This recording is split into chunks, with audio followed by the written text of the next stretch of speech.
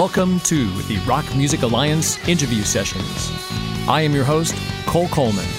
On today's episode, you know his bass playing from Evanescence, Chris Poland, and Thin Lizzy. In just a moment, I'll be back speaking with Francesco De Cosmo.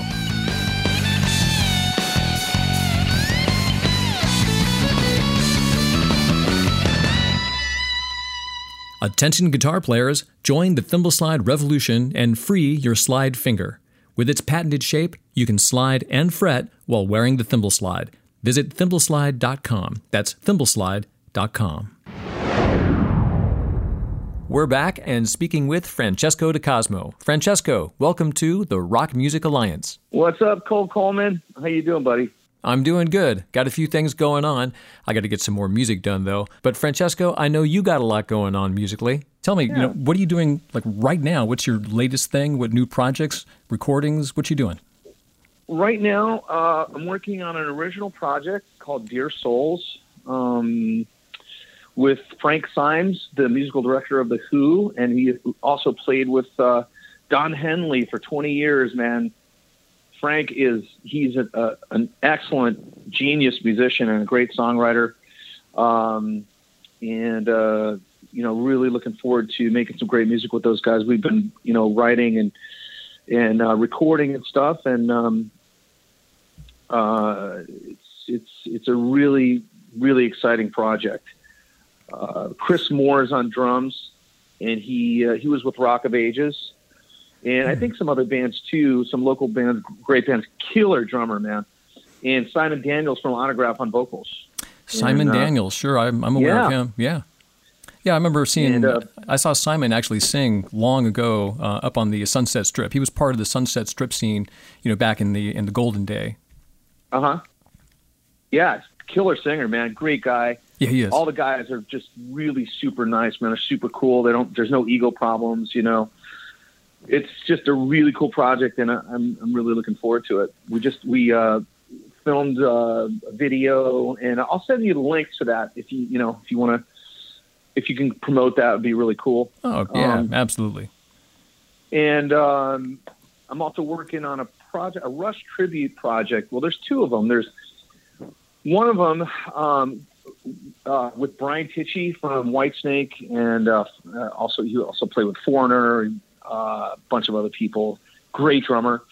Walter Eno's in the band as well. That's the Farewell to Kings. Mm-hmm. And Jonathan Sindelman he played with Keith Emerson. And wow. And fantastic keyboard player. And Walter plays with Eagles of Death Metal, and he played with Survivor. Yeah, he's a busy guy. I'm familiar with Walter. Yeah. I'm familiar with Walter as well, and I've seen him play many times at the Ultimate Jam at the Whiskey. Yeah. Yeah. I think he's the house guitar player and keyboard player as well. But that project kind of got sidelined because everybody was doing their projects, or playing in bands to make money and touring and stuff like that. And Brian went to Japan last year for about 7 months or so, playing with the bees over in Japan, to make money and do the touring thing. And so we all kind of got sidetracked with our own projects. I even went out to Mississippi for a while, playing with Diane Diaz, a great singer at MGM. So I was doing that for a little while. Just got back to LA about a month ago. So, and now I'm working on another Rush tribute with Brian Montre and this new drummer. I can't for the life of me remember his name right now, but he's fantastic. You're gonna be hearing about that, Francesco. Yeah, I know. I actually texted Brian earlier, but he didn't get back to me. That Dumbo didn't get back to me. And anyway, but I'm sure I'm going to hear about it. So with this project, are you involved in the writing, or is there the traditional? You know what? I mean, with the Crest of Steel thing. Well, let me tell you about the Farewell to Kings thing. So the Farewell to Kings project with Brian, Walter, and Jonathan, we got together, as as a Rush tribute, but we ended up writing some original music, which I'll send you the link to. I think I sent it to you already. And we wrote a song called Huck Finn. It was Brian's idea. He goes, "Hey man, why don't we write an original song as like kind of a continuation of Tom Sawyer?" Right. Like, hey, that's a great idea, So we got together. This was like about a year ago, right? We got together and we just got in Brian's practice house and we just started playing. And dude, about an hour later, we had all the parts to the song, like about hour and a half. We had parts of this song, which was just really a tremendous piece of music. And so we kind of pieced the parts together and then we made them cohesive and we got together after we recorded the music, and Brian and I got together and I wrote the lyrics and we did the vocals. I did the vocal and, but he helped me with some of the lyrics and stuff. But I wrote most of them and I'm really pleased with the way it came out. And we released it right after Neil Peart died, unfortunately this year. Yeah. Because it was sitting around and we weren't doing anything with it, because everybody was doing their own thing. And so we finally released it, basically as a tribute to Neil, because Neil was a force of nature, man. He changed the world. In my opinion, that guy changed the world in terms of just depth and musicality and absolute just musical intellect and just an amazing drummer. What an inspiration. And honestly, Rush is the reason why I play music. I mean, I went over to my buddy's house when I was a kid, and he just played 2112 for me, and I was electrified. I was like, oh my God. And I was reading the lyrics as the music was playing, and it was like a bolt of lightning hit me, man. So ever since then, and that's the reason why I play bass. That's the reason why I play music is Rush. Terrific, man. And then I got into Zeppelin and the Beatles and now, Francesco, a bunch of stuff after that. At that moment, so for some reason, playing bass guitar reached out and grabbed you. So from that moment on, were you listening to the bass more than anything else when bands were coming out? Actually, I just love music, so I'm a huge fan of the guitar. I love keyboards. I love all instruments. I love the drums. So when I listen to music, man, I listen to everything. You know what I mean? I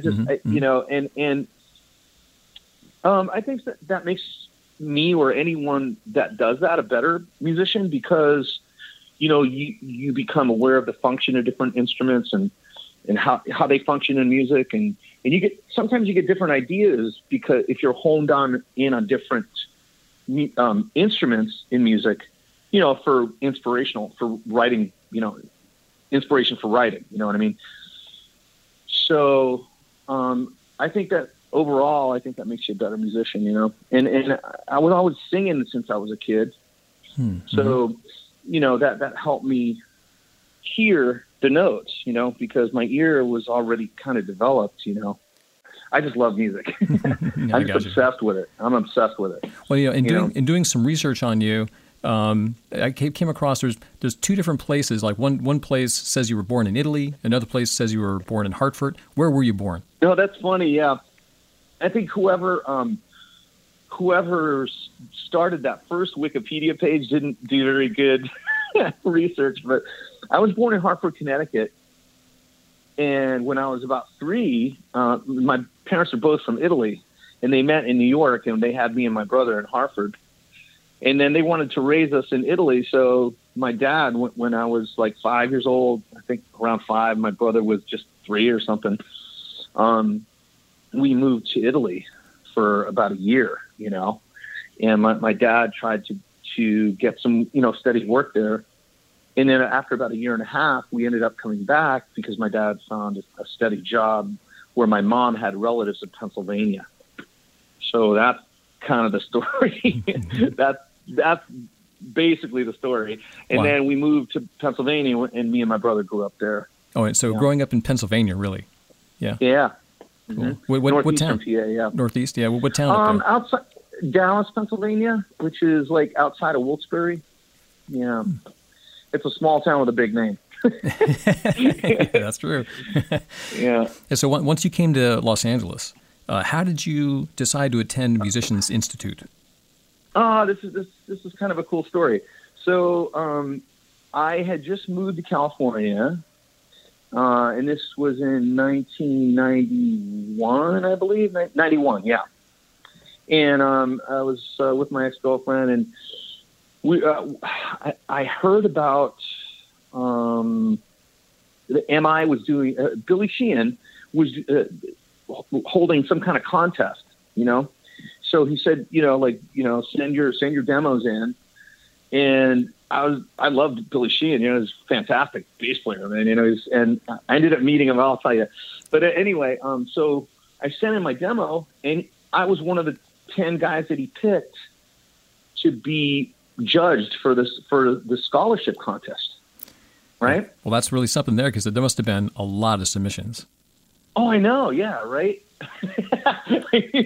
So I ended up being in the contest, and I didn't end up winning the contest for the scholarship, but I thought, well, if Billy Sheehan thinks I'm good enough to be in his contest, I should probably go to MI, And at that time I was a self-taught musician. So I thought I knew some music theory, but I basically taught myself how to play by ear.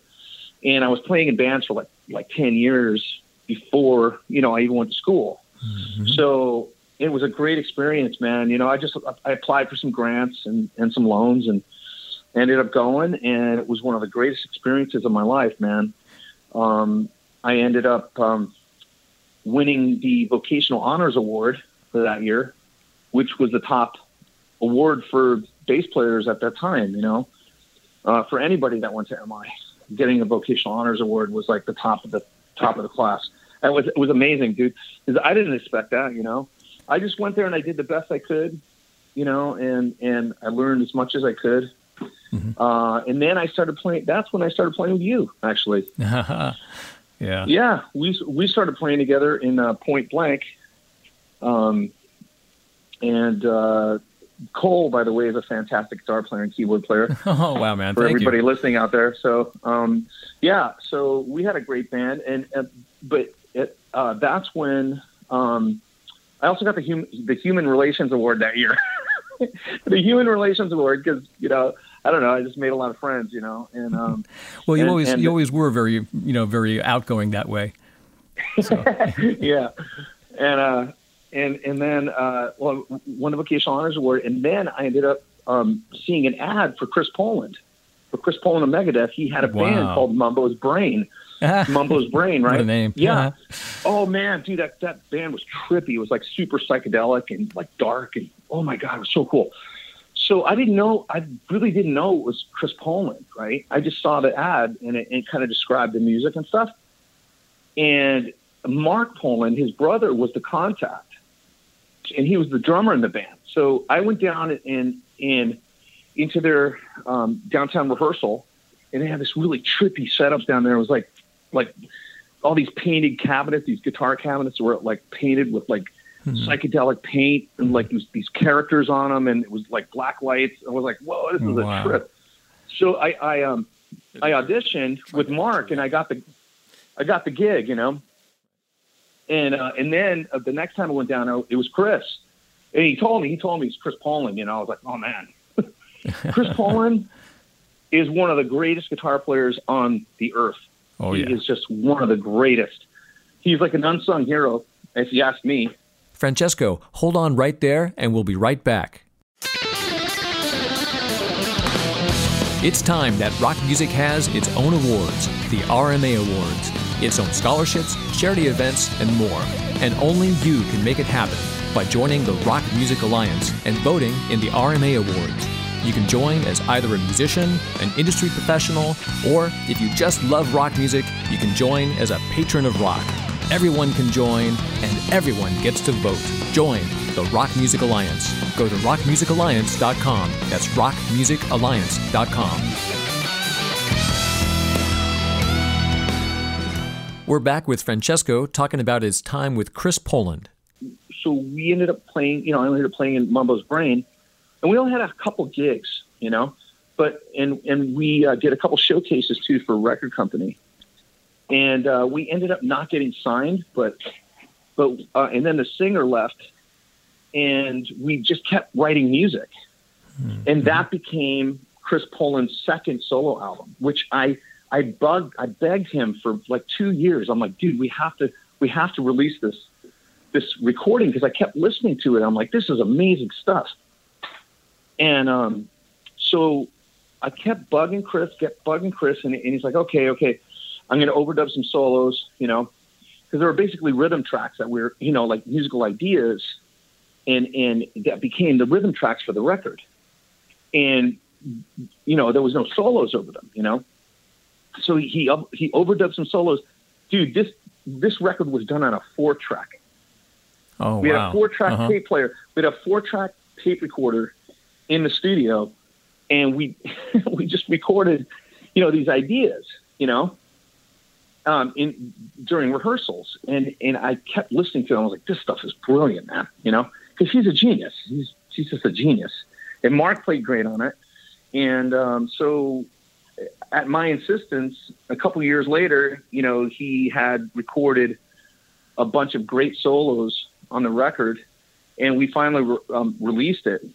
And I ended up titling most of the tunes. He goes, yeah, just come up with some names for them. I was like, okay, cool. Well, that's interesting. Yeah. Uh-huh. Yeah. Because I just got psychic impressions from the music, and, and I said, oh, this sounds like this, it sounds like that, Well, that's cool like that he was. one- Yeah, he must have picked up on that, and like I say, he let you run with it. That's cool. Yeah, and he even called one of the tunes Cosmo's Thumb, because he liked the way I, played funk stuff, And there was like one tune in 6/8, that it was kind of a funk slap thing, and he goes, oh, his name is Cosmo's Thumb, And So was yeah, that it was just a great experience, man. Yeah, Great experience. Was that the first major artist release that you had worked on? Yeah. Yeah, that was the first, I consider major artist release. Yes. Mm-hmm. So that record that project with me, him, and Mark, his brother, became Ohm, his band. Oh, right. Ohm. I remember. So we basically started Ohm, and then I left because I got an audition with Dweezil Zappa. And I was just kind of doing some other stuff, and I really didn't have time to stay doing that project. So Robert Pagliari, his old bass player, came back, and it was him, Mark, and Robert, and they kept going. And then Mark dropped out, and then they replaced him with David Eagle, and that became Ohm. Mm-hmm. So I'm proud to have been the kind of the seed bass player for that project, for that band, because they're one of my favorite bands, dude. Ohm is insane. Yeah, definitely. Oh my God, they're so great. OHM. If anybody out there, you want to hear Chris Poland's best work, listen to Ohm. And also Chasing the Sun, the record that I played on, is on YouTube. The whole thing's on YouTube. Oh wow, that's great. It's really fantastic. It's really a fantastic. I'm not just saying that because I played on it, but Chris Poland's a genius. You got to hear this stuff. It's outrageous, man. Very cool. Yeah. Very cool. Yeah. Well, now, the following may come as a surprise to many, but in 2002, you got to work with Evanescence in the studio on their debut album, Fallen. Right. Tracking the bass for essentially the entire album, including their biggest and most popular song to date, Bring Me to Life. Yeah. And, so how did you connect with Evanescence and get to track your whole album? Oh, that's an interesting story. I was playing in North Hollywood, and I was actually gigging a lot in Palm Springs at the time with this band out there that was like playing a lot. And then I was playing with the drummer, with this guitar player, Chris Huchin, and Mike Lewis was the drummer. And so we were just playing at this bar called Residuals in North Hollywood. And they walked in. It was like Ben Moody. I didn't know who they were. It was Ben Moody, and the producer. So they came in and we were playing. We're like, you know, it was towards the end of the set, so we were kind of like letting loose, you know. Right. And Chris is a great guitar player, and Mike's a really good drummer, and I was, you know, we're jamming, and we got done with the set, and Dave Fortman is the producer. He came up to me, and he goes, and with a southern accent, he goes, "You're the best goddamn bass player I ever heard in my life." I swear to God, dude, I swear that's what he said. Well, now for those who may not know Francesco that closely as a player, I mean, I'm not kidding you, listener. This is the kind of bass player that when he gets going, it makes you laugh because he's so good. It's like he's, you know, so it's no wonder, man. Really, that's great. Thanks. Yeah, bro. man. When you get going, it's like it gets unreal sometimes. You know, I mean, I've had the pleasure of listening to you in the audience, but I've also had the pleasure of gigging with you on stage. And when you reach that time of night, when you reach the time of night you're talking, it's like, you know, the gig has gone well. It's getting late into the night. It's, you know, it's time to cut loose. And man, do you ever? It's always fun, man, when that happens, you know. But so he that's what he said. You're the best damn bass player I ever heard in my life, and my name is Dave Fortman, and I'm produced in this band called Evanescence, and I want you to play on the record. I'm like, okay, you know, I was like, okay, cool. I got nothing better to do next week, you know. Wow. So he gave me his number, and he got my address and my phone number, and he sent me their demo, and it was them, you know. Right. But you know what, dude? There was no bass tracks on that demo. Okay. So, you know, other than the riffs, I came up with everything else. So the music was great. You know, I really liked the music because it was kind of a combination of prog, which is I love. You know, I love progressive rock, and and there was elements of classical music, great songs, great lyrics. You know, very melancholy and beautiful. You know, kind of tragic and beautiful, you know, and you know, it's that combination it's just really beautiful artistic combination of elements, and there was some fantastic players on it, you know. So the version of the songs you're getting, they're really more of a demo at that point. Like, were they just guitar and voice, or were there some drum tracks on them? Yeah, there was a drum machine. It was drum machine, guitar, and her and Amy singing. Yeah, but that was it. Yeah, pretty raw. Yeah, pretty raw. Yeah, pretty raw. I don't think there was maybe there was some keyboards. Yeah, there were some keyboards on there. Some, you know, but essentially very very raw. It was kind of stripped down, you know, and no bass. Wow. You know, but just the riffs. You know, when the riffs I learned and Bring Me to Life was the first song I tracked, and we finished it in about, I don't know, like 15, 20 minutes. Wow. And just you know, they're like they were flipped out. They flipped out. They were like, "Oh my God, that was awesome!" You know. So they actually asked me to be in the band, and I was like, "Yeah, man, I love the music, and you know, let's talk more about it." You know. So we ended up doing the whole record, and it was a great experience. We did some of the tracks at the Steakhouse in North Hollywood, and most of the tracks were done at NRG. You know, where Linkin Park was down the hall doing their next record. I think it was either Meteora, I think, was the next record that, you know, after the big hit, you know. But yeah, man, it was just a great experience overall. So when you're actually tracking those songs in the studio, like what was that like, and who was there with you? Just you and the producer, or was the whole, you know, Moody was there? So there was a pre-production session with Josh Freese, the drummer, and everybody else, you know. Dave Hodges, I think, was there. Dave Hodges and Ben Moody and Amy. And so, you know, we did a pre-production session with Dave Fortman, and a couple of the people there. I think the engineer was there as well. I can't remember who that was. But so we did that, and then in the studio, basically, it was either me and Ben and Dave, and then sometimes Amy was there as well. So when you were tracking these songs, I know that this gets asked. This gets asked a lot of players. When you were in the studio tracking these songs, was there any inkling, any feeling that there was something special about the songs, or that there was something special happening in the studio with them? I knew from listening to, the songs, I really liked them a lot, and there was nothing out there at that time like Evanescence. So I kind of had a feeling it was going to blow up, I just had a good feeling about it, and I did the best work that I could on it, so. Right. And Dave Fortman was a joy to work with. He was, quite a character and quite a comical character and a good producer. He has good musical instincts.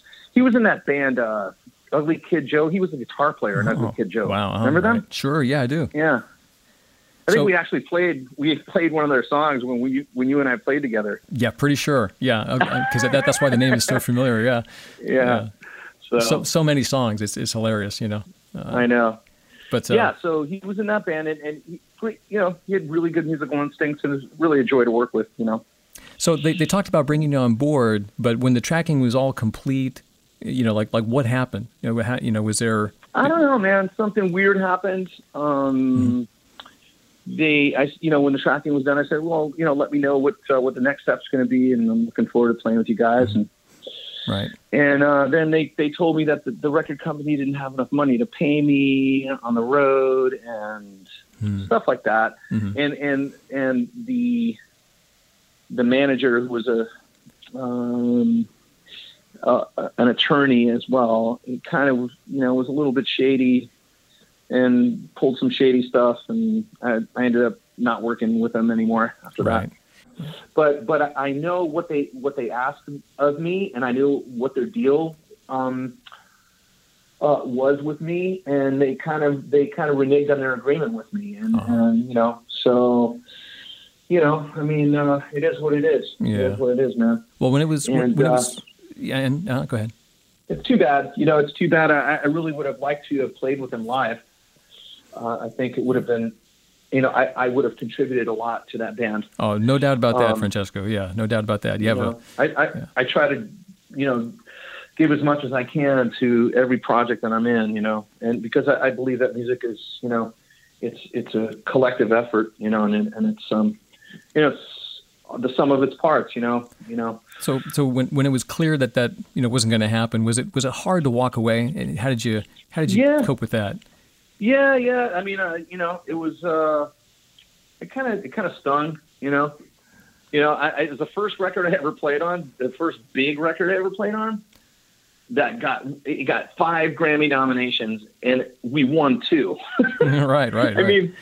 I mean, that was really cool. Yeah, for the listeners, it's bittersweet for me, bittersweet. Absolutely. Yeah. For the listeners who hadn't heard, I want to mention, Fallen earned 5 Grammy nominations, just like you're saying here, and won 2 Grammy Awards, one for Best New Artist and one for Best Hard Rock Performance. Yes, sir. Yeah, that's awesome. And dude, when I was a kid, and I was watching the Grammy Awards one year, and I told my mom, I said, I'm going to be there someday. I'm going to go there and wow. And you dude, did it. Check this out. And I did it, right? And so, that to me is worth way more than, anything that didn't happen. Yeah, no, with them. That's fantastic, Francesco. Congrats on that. Yeah, because it was a testament to my love for music. And I knew that I was on the right path in life. Well, congratulations, Francesco. You did it. You made it all the way to the Grammy Awards. That's all the time we have for today's episode. Join us in the next episode for part 2 of our conversation with Francesco De Cosmo, where he tells us about being on the Grammy red carpet and his time with Thin Lizzy. Visit Thimbleslide.com for the guitar slide that frees your finger. It allows you to slide and fret while wearing it. And visit rockmusicalliance.com and join the Rock Music Alliance so you can vote in the RMA Awards. For the Rock Music Alliance, I'm Cole Coleman. Be well, stay well, and join the Rock Music Alliance.